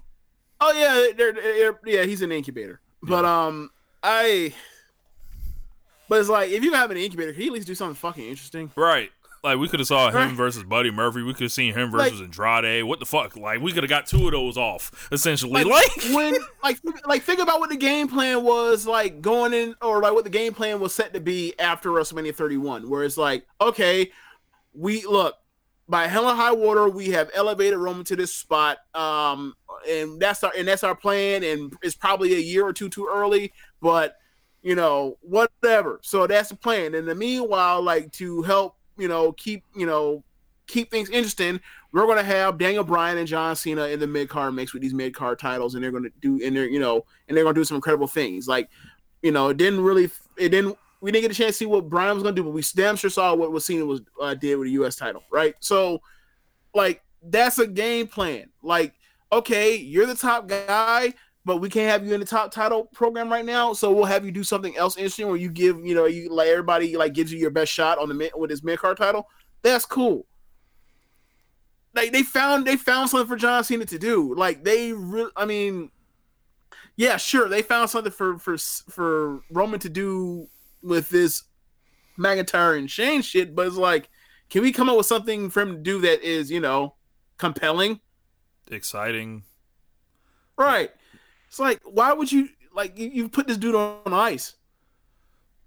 Yeah. You put him on ice. They're going to wonder what's wrong rather than, like, yeah, they're going to wonder what's wrong when the time comes. And I'm definitely afraid they're gonna drag this out for another 9 months. To go ahead and do it again at WrestleMania 36. Boy. It's like, move the fuck on. So like, damn. So what are you expecting out of this Raw reunion show? Shit, I don't know. I'm not even gonna watch it. Oh, okay, gotcha. In that case, I won't plan on watching it. Like, I mean, there's a lot of names, but it's like what the fuck are they all gonna do? The thing is, right after Raw 25, who will beat up the Revival? Oh god. What I was gonna get at was after Raw 25, I have no faith in them. Like, they're going to bring in heavy hitters to get a bunch of eyes on it and then shoot the angle that is proper. Like, they're not going to shoot the oh my god, The Rock just rock bottom Daniel Bryan after Daniel Bryan just got left at the altar, and then he just said that he's going to face the eventual winner of the eventual champion at Royal Rumble in the coming months. And later in the night, we're going to have CM Punk turn heel on the Rock. Like, that's your major angle to do. I guess you can kind of say that Batista doing the promo, the Evolution promo, led to whatever else, but like that was so far away, that was more of a breadcrumb more than actual, like, you knew it was going to happen, because it wasn't officially going to happen until they gave Batista what he wanted. So as far as like, I'm going to be a heel, I'm not going to be dealing with all the riffraff and nonsense, because last time I told you this shit wasn't going to work and it didn't work. So this time we're going to doing this on my terms. So my way, my show. Yeah, right. So after Raw 25, I'm not really sure that like I can trust them to say, oh yeah, they brought in a bunch of people and they're gonna really utilize. I mean, yeah, they did it. Ric Flair's birthday with Batista or whatever else. That was a major angle shot. That was great. But like, we're just talking about like dudes that have the cachet to get shit done right now with Batista these last 2 times. Like, Raw 25 ain't do nothing for me. So like, I'm not holding my breath expecting like it would behoove them to do such a thing to kind of get the shit jump started. Well, now that we're going into SummerSlam, more and more eyes will be watching this shit, and then after that, you can use this as a way to springboard into the transition over to Fox. But they don't always do shit the way that they should, right? So and I think they need to use those old stars to solidify who the new ones are. Like, I need Shawn Michaels walking up to Ricochet and be like, "You're incredible." Like, something like that. I need, like, Stone Cold walking up to Kevin Owens and say, "I see you've been doing that stunner lately. But like, let me show you. Let me tell you something about it." Like, and co-sign them. You have Stone Cold and Becky Lynch on screen together. Do some cool shit like that, and I'll feel like I can appreciate that.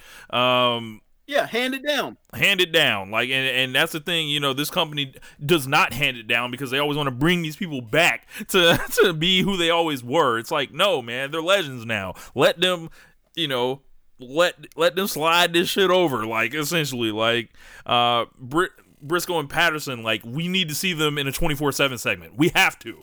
Like, yes. We need to have Jerry Briscoe threatening to shoot on somebody.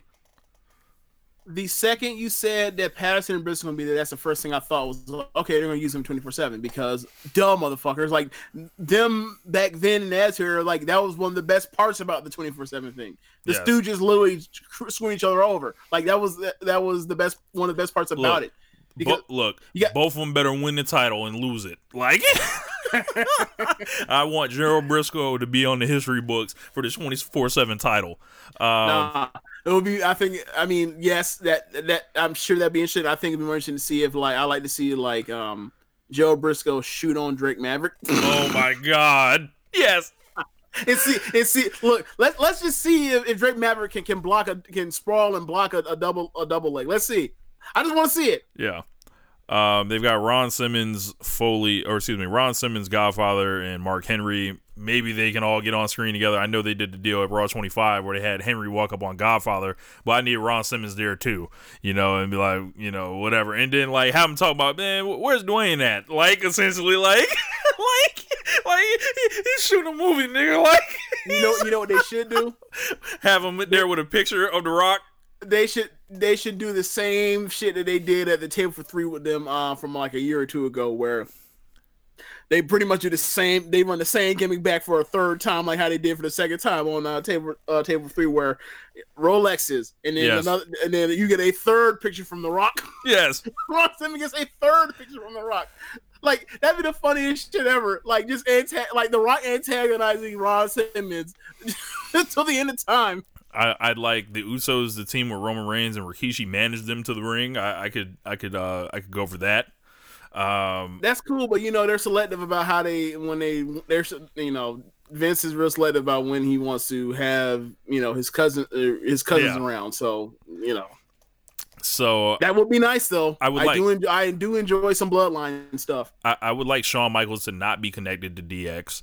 I would like Shawn Michaels to stand on his own, and be interplayed with somebody. But they always have to handcuff him to Triple H, to. Shawn's doing commentary like on SmackDown coming weeks, right? Yeah, he's doing commentary on Tuesday, I believe.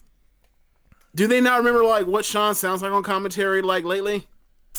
I don't remember even what he sounds like on commentary lately. Like, remember he says nice stuff about the talent and how talented they all are, but ultimately outside of that, he really has nothing to offer. Oh, poor. Like, only thing he really has is compliments for the talent. I mean, that's nice in itself, but like, I don't know how that's gonna like. They did that for the halftime heat thing, right? But I don't know how that's gonna work for. I don't know how that's gonna work for a 2-hour show. So Ted DiBiase, he could threaten to buy Raw again or something like that. I don't know. It's real hard to take the $1 million man serious now with the $1 billion Vince walking around now. Hey, look, never mind that. Don't overthink it. Okay, don't overthink it. Look, it's a rich motherfucker that's laughing up a storm being evil. Like, I'm sorry. Like, I'm sorry. That works for me. It's how much like. Can you imagine MJF and DiBiase together? I feel like it'd be great. That'd be great. Yes, it would be. Like, something about this kid. I just like this kid. Yeah, it's just something like that. Like, just in passing, like something about him. I like that guy. So they've got Santino Marella come back, which is one of your favorite wrestlers of the past decade, James. Yes. What would you do with Santino? Is there any scenario that jumps out at you? You mean like for the TV show? Yeah. So I was thinking, like, what I like doing. I like for that man to show up in New Japan and have that man go out there and shoot on Yano. That's what. Like, look, there can only be one, and I am the one. Wow. Look, fuck your DVDs. Hold this Cobra. So yeah. Anyway, yeah. I'm sure he'll probably be caught up in some 24/7 shenanigans. Is there anybody that has a snake gimmick right now? A snake gimmick. I mean, you could have him and Randy Orton together on screen, but that's true. Okay, so is Foley gonna be on the show? Yes. I mean, they can always do Foley. They can always do Snake versus Socko. They've done it before. They can do it again. I wonder what the fuck Devon Dudley's gonna do by his damn self.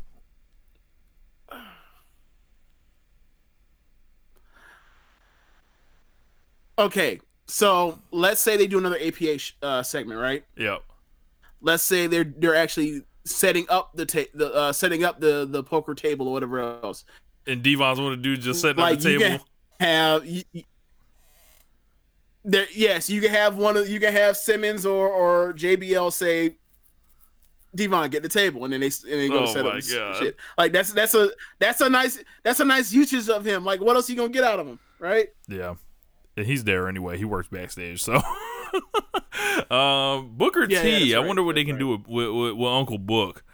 He had the last time the New Day knighted him, right? He has to like pay it back to them now, right?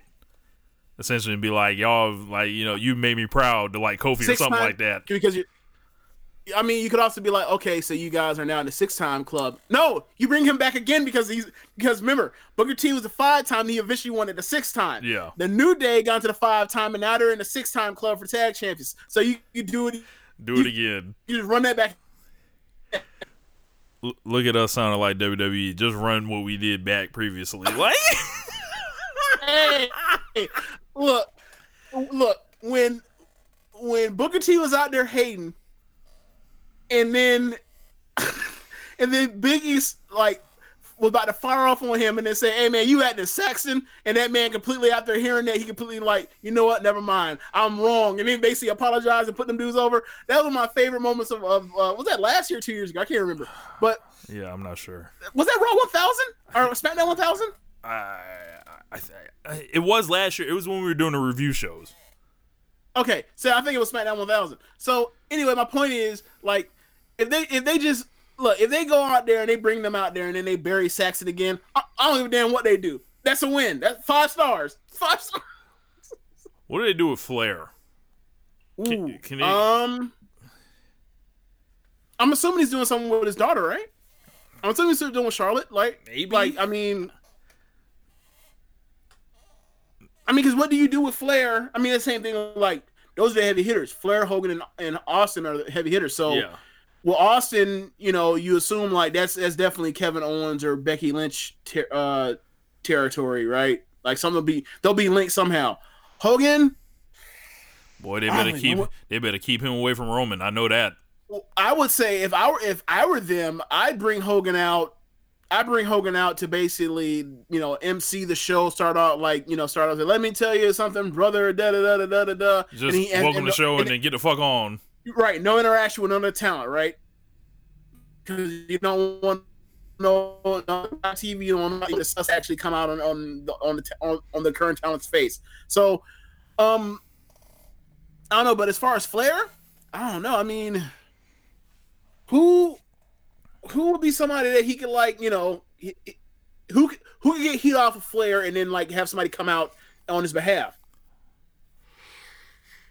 So, I mean, maybe because at this point, like maybe Ricochet, maybe AJ Styles and like the Club or something, and you have Ricochet come out for him. Maybe, I'm not sure. To tell you the truth, I think the best thing to do with Flair right now is he comes out with some heel or whatever else. They have a back and forth. Flair clowns him. You tease danger, and then someone makes a save and sends the heels packing, and then Flair puts over the babyface, whatever else, or some version of that, where somebody gets heat on Flair, and then somebody pays it off by sending the people packing. Like, I think that's the best way to use Flair at this point. I mean, because last time they had Flair out there, like Flair, I mean, they did more or less the same thing with the angle with Batista and Triple H, and even also during that match. So I think that's where we are with him. I feel like Elias is going to come into play somewhere. Oh my god! That's one of these guys. Because do you think Elias has been so diminished that they shouldn't waste that on Elias? Because it's. I mean, they love him, and they love him in these non-talking segments. So right, but they diminish him so much that it's like, what's the point? Like he's a lower mid-card guy. He's barely he's an inch away. He's an inch away from being a prelim guy. So it's like, why would we waste that on him? Do you think they'll have Austin stun Baron Corbin?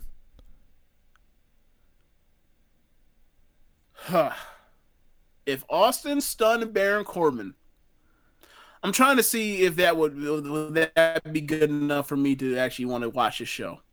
If I was told that he's going to stun Corbin when I watch, I don't even think that would make me want to watch. Damn. I think, yeah, like even Austin Stunner, like unless it's like Vince again, fuck it, yeah, do that again, just run that Vince. back. Yeah. Stun Vince, Shane. Like, that was literally the only good moment of Raw 25. Yeah, I might watch that after. What about Hall and Nash?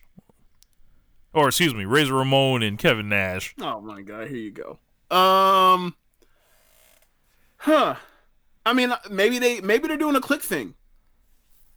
Yeah, maybe that's how they put them with Sean, because Sean don't want to really be on his own no more. You want to pretend like he won the star. Yeah, he wants to be like, yeah, I was in groups the whole time.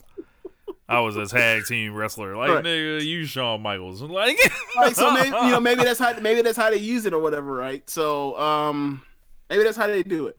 I don't know. Let's see who else they got. Like they got Kelly. Alundra Blaze. Jesus. So you already know what's gonna happen. Like they're gonna have Kelly next to Eve, and then and they'll probably go from there. Yeah. Like they'll probably do a segment with all the old like Alundra Blaze, Kelly, and Eve are all going to be somewhere together while somebody does some mean girl thing or whatever else, and then they all are Caitlyn too. like more or less like people like sit in the bleachers and we see their reactions. That's pretty much what's going to happen. Yeah. Caitlyn as well. Caitlyn, Melina, Jillian Hall. Oh my God, Jillian Hall's going to sing. That's going to be horrible. Could be. Look, now what would be good is if like they use this to like, oh yeah, we're bringing back Caitlyn. That would be cool because Caitlyn could still wrestle because she was in the Mae Young Classic last year. Was that last year or the first year? It was last year, I think. Yeah, last year. So like, yeah. So if they want to use it as like, oh yeah, someone gets heat on Caitlyn and like, oh yeah, I remember Caitlyn, former Divas champ or whatever else. Like, she's back. That's nice.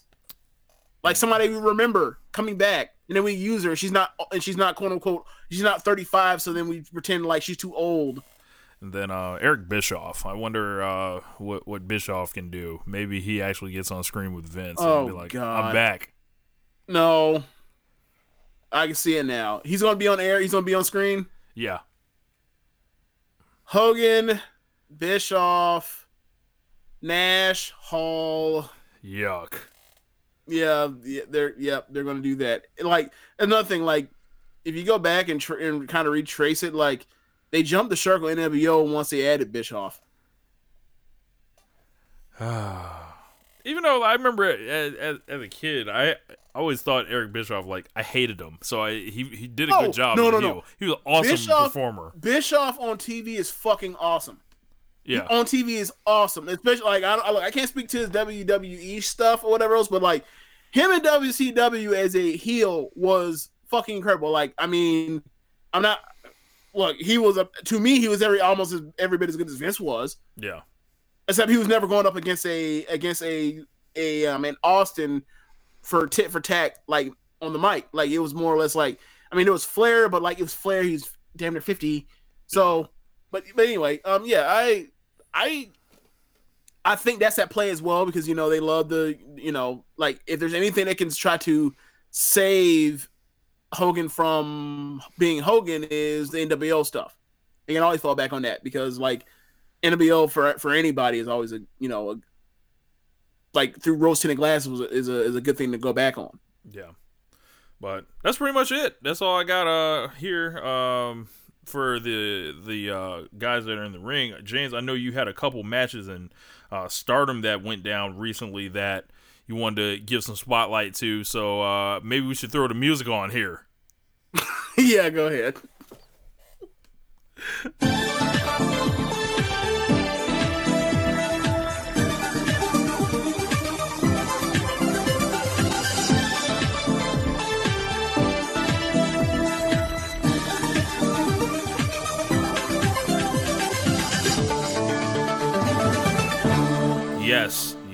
Yes, that is the Stardom music that I love so much that anytime we talk about Stardom, I feel compelled to play it here. So James, I'm gonna turn it over to you. Let you drive the bus here.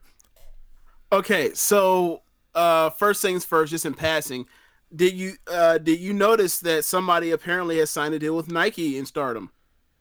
I did not. No. Yes. Can I guess? Can I guess who did it? Or actually, can you give me multiple choice? Okay. Do you remember? How it was such, do you remember how big of a coup it was for Nike to get LeBron James, the young prodigy that was going to carry the basketball world on his back for the next 15, 20 or so years? How big of a deal it was, and how like they continue this on to this day, right? Lifetime contract, $90 million before you first played a game. Right. So think Prodigy. Think the long play of a Prodigy. Okay. Azumi. You are correct, sir. she's out here wrestling in Nikes, and that was the first thing I thought was Nike is out here reaching into Joshi. Unbelievable. Just do it. They're going to get the Prodigy that will carry. That will be the best wrestler, the best female Japanese wrestler in the next 5-10 years. Yeah. So. I'm not serious, but she's in Nikes. That's all. Yeah. So, I think the last thing we talked about was Tam versus Arisa Hoshiki for the white belt at the Korakuen Hall show from last month. So the next Korakuen Hall show, normally when we do these Stardom updates, they're normally based on the next Korakuen Hall show. Well, the next Korakuen Hall show is actually on Wednesday, but the run up to this show has had a lot of stuff go down. It seems like a lot of like musical chairs going on with their belts, because people are here maneuvering, right? So right. So a lot of title changes. So first thing first, from the July 15th show in Nagoya, the hometown of Jungle Kiona. Jungle Kiona, they had a all-time great wrestling name. You say that, and it's funny because like there are a lot of women with like Kiona last names, or but yeah, so ain't none of them named Jungle though. Yeah, that's true. That is true.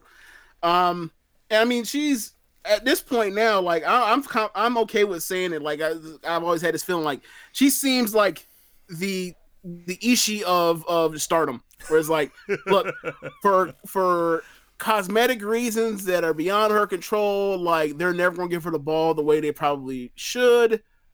But like she's absolutely one of the best in the company, and like that. So like she gets a level of respect from American viewers that like she may not get in her native land. But yeah, so it was in her hometown again, Nagoya. The last time we were in Nagoya, she was in a white belt match versus Momo. That was probably this second best match in Stardom this year. She ended up losing, and she poured her fucking heart out, but ended up losing. But this time around, it's her versus her powerhouse rival. You know, like a lot of Stardom wrestlers, they kind of, you know, have different things, but like Jungle and Utami thing is like that's the Haas battle. Like Utami last year when she debuted, she kind of made her name for herself by like beating up Jungle. So having a back and forth with Jungle, and it's kind of been renewed. And then you throw in the fact that like Momo and Jungle used to be a tag team, and then Momo turned on her to join EO in Queen's Quest. So like that was definitely like those are career connected stuff. So it's Jungle and Konami as challengers versus Utami and Momo, who have been the tag champs since I think all of this year. So they go out there and I feel like they had a banger. And most of it was based around Jungle just basically having back and forth strong style fights with Utami, or like literally doing this muscle buster stunner spot that was fucking that was different. That shit was wild. So Jungle ends up actually, you know, the hometown girl makes good and she gets to win.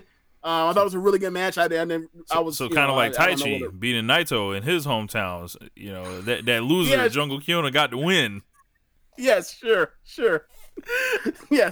yes.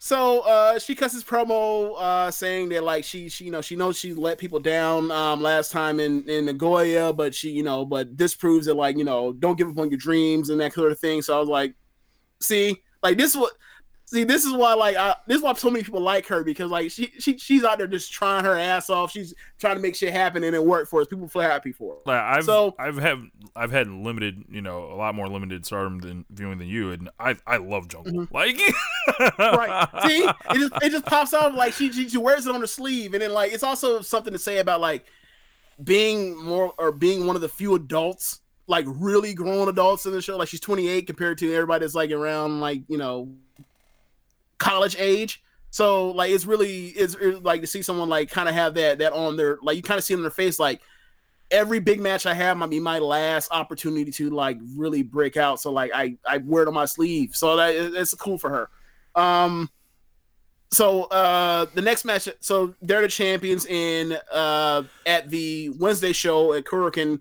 They'll be taking on Miyagi and Kagetsu for the defending their tag titles in the first defense. So that match is going to be really good. The next show after that I want to talk about was the Osaka show. Osaka is Kagetsu's hometown. She's almost every time I've ever seen them in Osaka, because they're in there. That's probably like where they are mostly outside of Tokyo. If they're not in Tokyo, like the second place they're most likely in is Osaka. Yeah, Kagetsu normally events that show, because duh. So they in the semi-main event. So when they're in Osaka, like that's Otai country. So the semi-main event was a 3-way high-speed title match between Hazuki and Starlight, Azumi, and Def Yama-san. People that like, what the fuck is Def Yama-san? That's Kyuri Yoneyama, person that does a lot of freelance work all around. She actually teams with Hiroyo Matsumoto in Oz Academy, Rich. Gotcha. So I was like, who the fuck is this? Like, yeah, like she's been around forever. Like, for example, like remember that Goto move match I was telling you about where they're wrestling on that mat and it's Kenny Omega and Riho? Yeah. Though in that intergender in that mixed tag match, like the woman that Riho was facing was Yoneyama. Anyway, like she normally does a comedy act. She was in Jan with Jungle and Natsuko Natsuko, but that, you know, the start when they got rid of that, they broke that Jan shit up because they was out here jobbing all the time, and they ended up bringing in Hannah's faction as the fourth faction.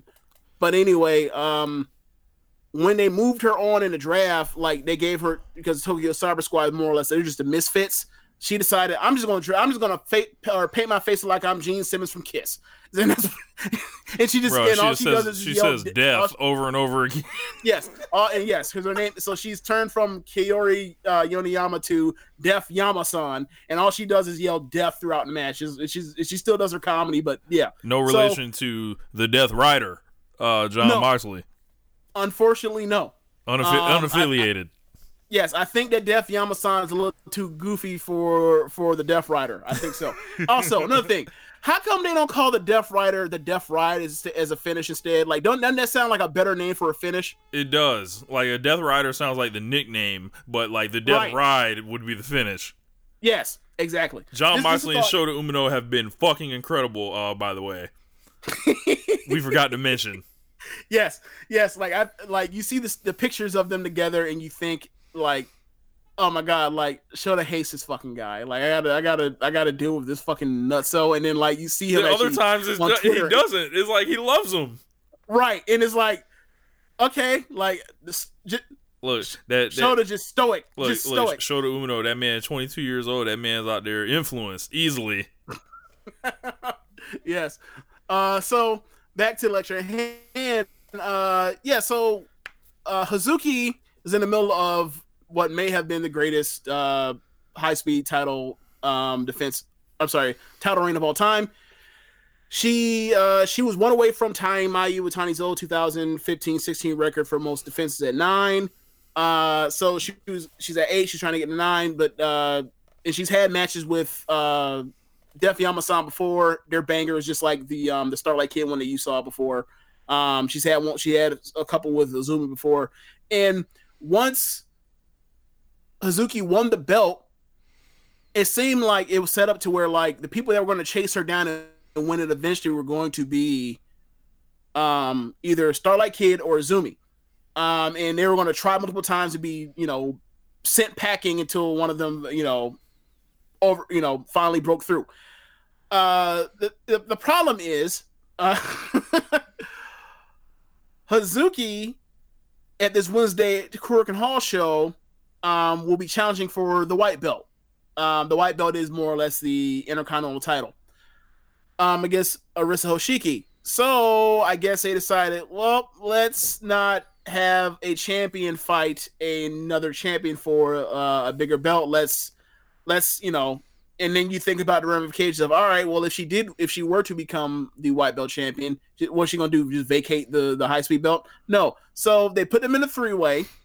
It was they just went out there and just all of the wrestling excellence, just super fast pace, and like I saw this and I was like, I saw it was a 15-minute video, right? And then the entrances were like 5 minutes. I was like, oh, this is about to be quick. And then the bell rings. They're crisscrossing each other up.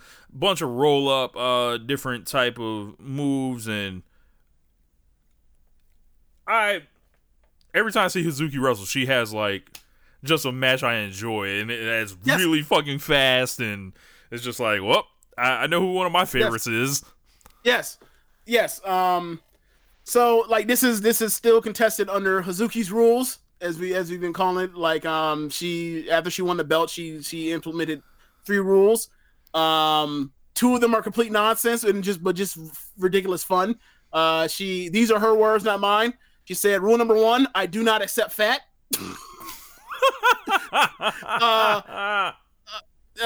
So people have loosely translated over that from Japanese English, saying like must not be fat. Number 2 is it is useless unless it is a 6-pack, which more or less is like more like rule number 1. Whatever else, like loosely translated, it means like you must meet the requirement of having a 6-pack. They don't actually follow those rules. It's funny.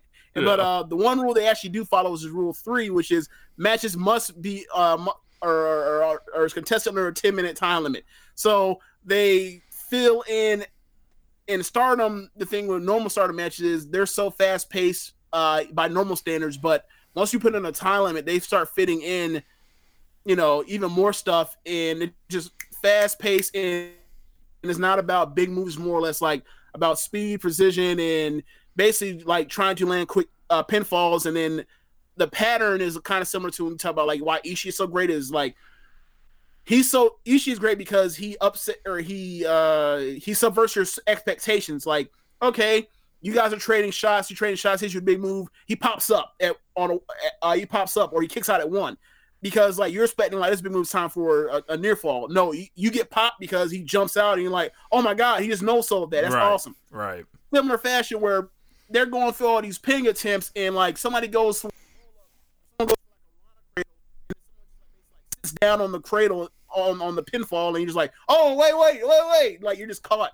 They subvert your expectations so often. That's why these high speed matches with Hazuki have been so awesome. So with 3 of them in there, and all 3 of them have wrestled each other a number of times, like it was just great. It was another great match. Ultimately, the finish is that Hazuki seemingly has both of them where she wants them and she's about to go for her springboard shotgun drop kick on both of them, but Yamasan shoves Azumi into the ropes, which sends Hazuki tumbling to the floor, and then Def Yamasan ends up rolling up Azumi, and Hazuki loses her title while not being in the pinfall, which then means like she lost her title, but she didn't lose, so she can win this white belt come Wednesday. Yeah, hopefully.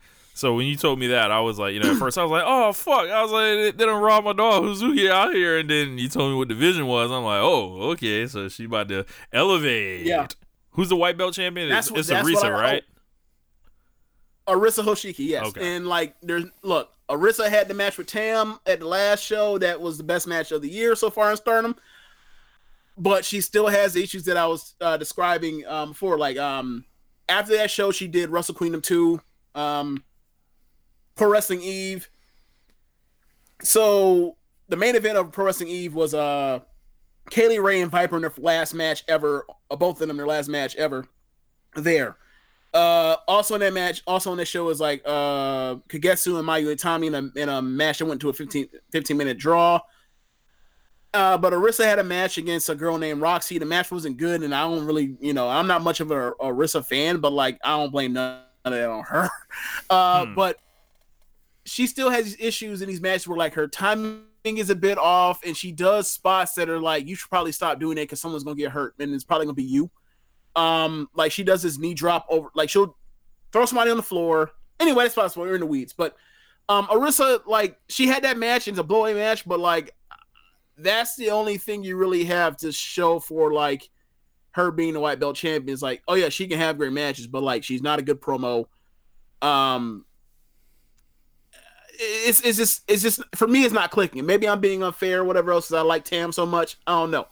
But it just ain't clicking the way that I think it probably should. And then like you look at Hazuki, and Hazuki looks like, she was on that MSG pre-show match. Like this is somebody that's clearly being positioned for something big eventually in the high speed title. Like, wow, that's the 3rd belt. Like it ain't as good as the 2nd belt. And she's also with Hazuki. She is a historical rival with Momo, because they were both in Queen's Quest together, and then Hazuki got drafted out of Queen's Quest into Oedo-Tai, and they became rivals. And like you look at their similarities in age, like that's going to be the next big rivalry in the next coming few years for Stardom. So like you might be able to say, hey, Momo might want her belt back eventually. Mm-hmm.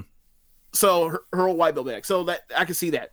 Anyway, and also they've been teasing that Hazuki's been coming for the white belt for a while now, especially against Arisa. Look, white belt, white outfit, like yes, yeah, it makes sense. Yes, makes lots of sense. So the third match was the main event of the same show in Osaka. It is the trios belts, the Artists of Stardom titles. It is Mayu and Tam and Saki Kashima versus Kagetsu and Andras Miyagi and Natsu Sumire. Natsu Sumire is the Yano of Stardom. She is a comedy wrestler. She's not as good as Yano is, but like it doesn't really matter as much because they don't like put her in the G1. Like they don't really be doing no shit like that. Like, oh, she's a comedy wrestler, so let's let her like be a comedy. She's a comedy heel. Gotcha. Like, so she's a comedy heel, so let her just do her thing over here. And like she normally wrestles like the teenagers. It's like, oh yeah, you are to wrestle the young girls, and like you basically bully them around, and like you're cheating, you whip them with your whip and all that kind of sort of stuff. And then she also, if you ever seen Natsu Sumire, like she has a Bronco Buster spot where she hits the Bronco Buster. She runs from one corner to the other one. She does the Bronco Buster, but she doesn't just stop there. She stands up while her feet's still there, and she hunches your face. Boy. Yes. She does that, and she does it. She does to the teenagers. She don't discriminate. Anyway, but she's a comedy wrestler, so therefore, like, she's never won a belt or anything else in Stardom. Until for a while, she was mostly doing freelance work. Anyway, like I said, they're in Osaka for this main event, so that's Kagetsu's hometown. I feel like this was the best match out of the three that I mentioned. They basically have Natsu pin Saki, because Saki is now like officially the weak link of the three. After Tam's ridiculous match with Arisa. Mm-hmm. So after the match, like, they're heels, but again, it's Oedo-Tai country because of Kagetsu, and like they give the mic to Natsu, and Natsu cuts his promo like, I'm not the best wrestler, but I try hard. And I remember when like the goal wasn't for me to ever win a belt, it was to make enough money to eat and stuff. And like she just said like she was so happy and everything else, and I thought, oh, that's a nice one for her. And like I felt bad because I'm like, man, like you get these fucking nuts. Like she's not overbearing because she also loses and stuff, whatever else. But like it's like I'm not really here to watch the comedy acts or whatever else, like on any promotion. But like it was a nice moment for her, and it humanized her in a way that's like you normally don't see, because she's normally just the biggest piece of shit and mean, and just mean to the young girls. So it was a nice moment. And then but like I said, so they're the trio champions, and the funny part is like Kagetsu and Miyagi are now the trios champions, but at this Wednesday Korakuen Hall show, they're also going to challenge for the tag titles against Jungle and Konami. So those are four very good wrestlers. So like I think that match is gonna be fire come Wednesday. I don't know, I don't know when they're gonna put all the shows up, all the matches up, but typically title change or really good match, like they put that shit up immediately. So I can't wait to see what they put up on come Wednesday. Do we know the full card for the Korakuen show? Yes. The main event. So before the last the Sapporo show, right before the last Korakuen Hall show, they had Konami versus B for the red belt. That was her last title defense. After B won that main event, I think it's like a 4-star match. After it went like 25 minutes, but after that match, Beach says that because this is like the first show or one of the first shows that like Utami and Mayu and Azumi all came back. So B, after winning that match, said that like, you're back now, Utami. You or B can get, or you or Momo can get this title shot for the red belt. So Momo took the title shot. So the main event for that card, I believe, for the Wednesday Korakuen Hall show is Momo versus B for the red belt. Well, sign me up. I'll be there. Yep. Right. Exactly. So you have that. You also have Azuki versus Arisa. Like that could be a great match. The tag match I just talked about, that could be great. I think there's something else I'm forgetting too. That also could be great. So this could be their best show of the year. Awesome. Well, hell yeah, man. Yeah, I'm looking forward to that, and maybe there's a title change because we don't know what B's status is. Like if she's gonna get called into action for AEW on a more full regular basis, probably to All Out. Maybe she needs to drop that off to Momo, and then Momo can get her run. Yeah. I mean, I think it's just a matter of time before Momo is the red belt champion, but because of what happened with Mayu getting hurt against Tony Storm in 2017 and Tony Storm being the red belt champion or whatever else for a while, like the red belt and the white belt, like it's not like they're neck and neck. Like there's really not much of at least lately, like depending on the time of the year or depending on the time and the situations, like the white belt can be above the red belt at times, whatever. So like when it's on B, it's not the worst thing in the world for her to be on her. It's not like, oh my God, we have the belt, like we have, some mid-card gaijin as our top champion. Like it's not a white belt can hold itself up. But I would say like one of these days, like Momo, it's a matter of time that she's gonna be a red belt champion. I mean, I would, if I were them, I think I would have saved this match, but you know what? It's gonna be a banger, so I can't complain. Well, hell yeah, man. Shit. Yeah, so that's gonna wrap up One Nation Radio for this week. Hope you guys enjoyed it. If not, I mean, y'all know we really don't be checking for validation from that side, but we hope you did enjoy it. Yeah, but make sure you guys are checking out all the other shows on the Social Suplex Podcast Network. Of course, us One Nation Radio here on Sundays. Tuesdays, you got Keeping It Strong Style. Wednesdays, we got the Ricky and Clive Wrestling Show. Every other Wednesday, we got Grown Men Watch This Shit. We've got NXT then, sometimes, and maybe with James on Thursday or Friday. We've got Get in the Ring with Danny and Beast Mike, and Saturday, All Things Elite with Floyd and Amy. So make sure you guys are supporting the Social Suplex Podcast Network. Of course, pick up your One Nation Radio tees, ProWrestlingTees.com/Social Suplex. We're trying to get more sales to get more designs so we can start making this foolish shit to put on shirts. Yeah, but besides that, it was another week in wrestling where, lots of shit has gone down. So make sure you guys go through the week and try to conduct yourselves with class on Twitter, and don't get sucked into the fuckery. Whatever. But any final words this week, James? Nah, I would say that this is probably outside of maybe WrestleMania weekend the most wrestling I've seen in a week this year, and I thought as a lot of it was really good, and I was really I had a lot of fun. I don't know how much if I can watch all these G1 slates because they come fast and in a hurry, but so far this is my first time ever making it this far through a G1, watching all of the matches, and I've really enjoyed it. Now I don't know how much if there's gonna be fun come week or when we're at night 13, and then I'm like, oh damn, so that happens, and then the end of this month and the end of August I still have the 5-star Grand Prix to watch, but right now I'm really enjoying it, and it's been fun. Hell yeah, man.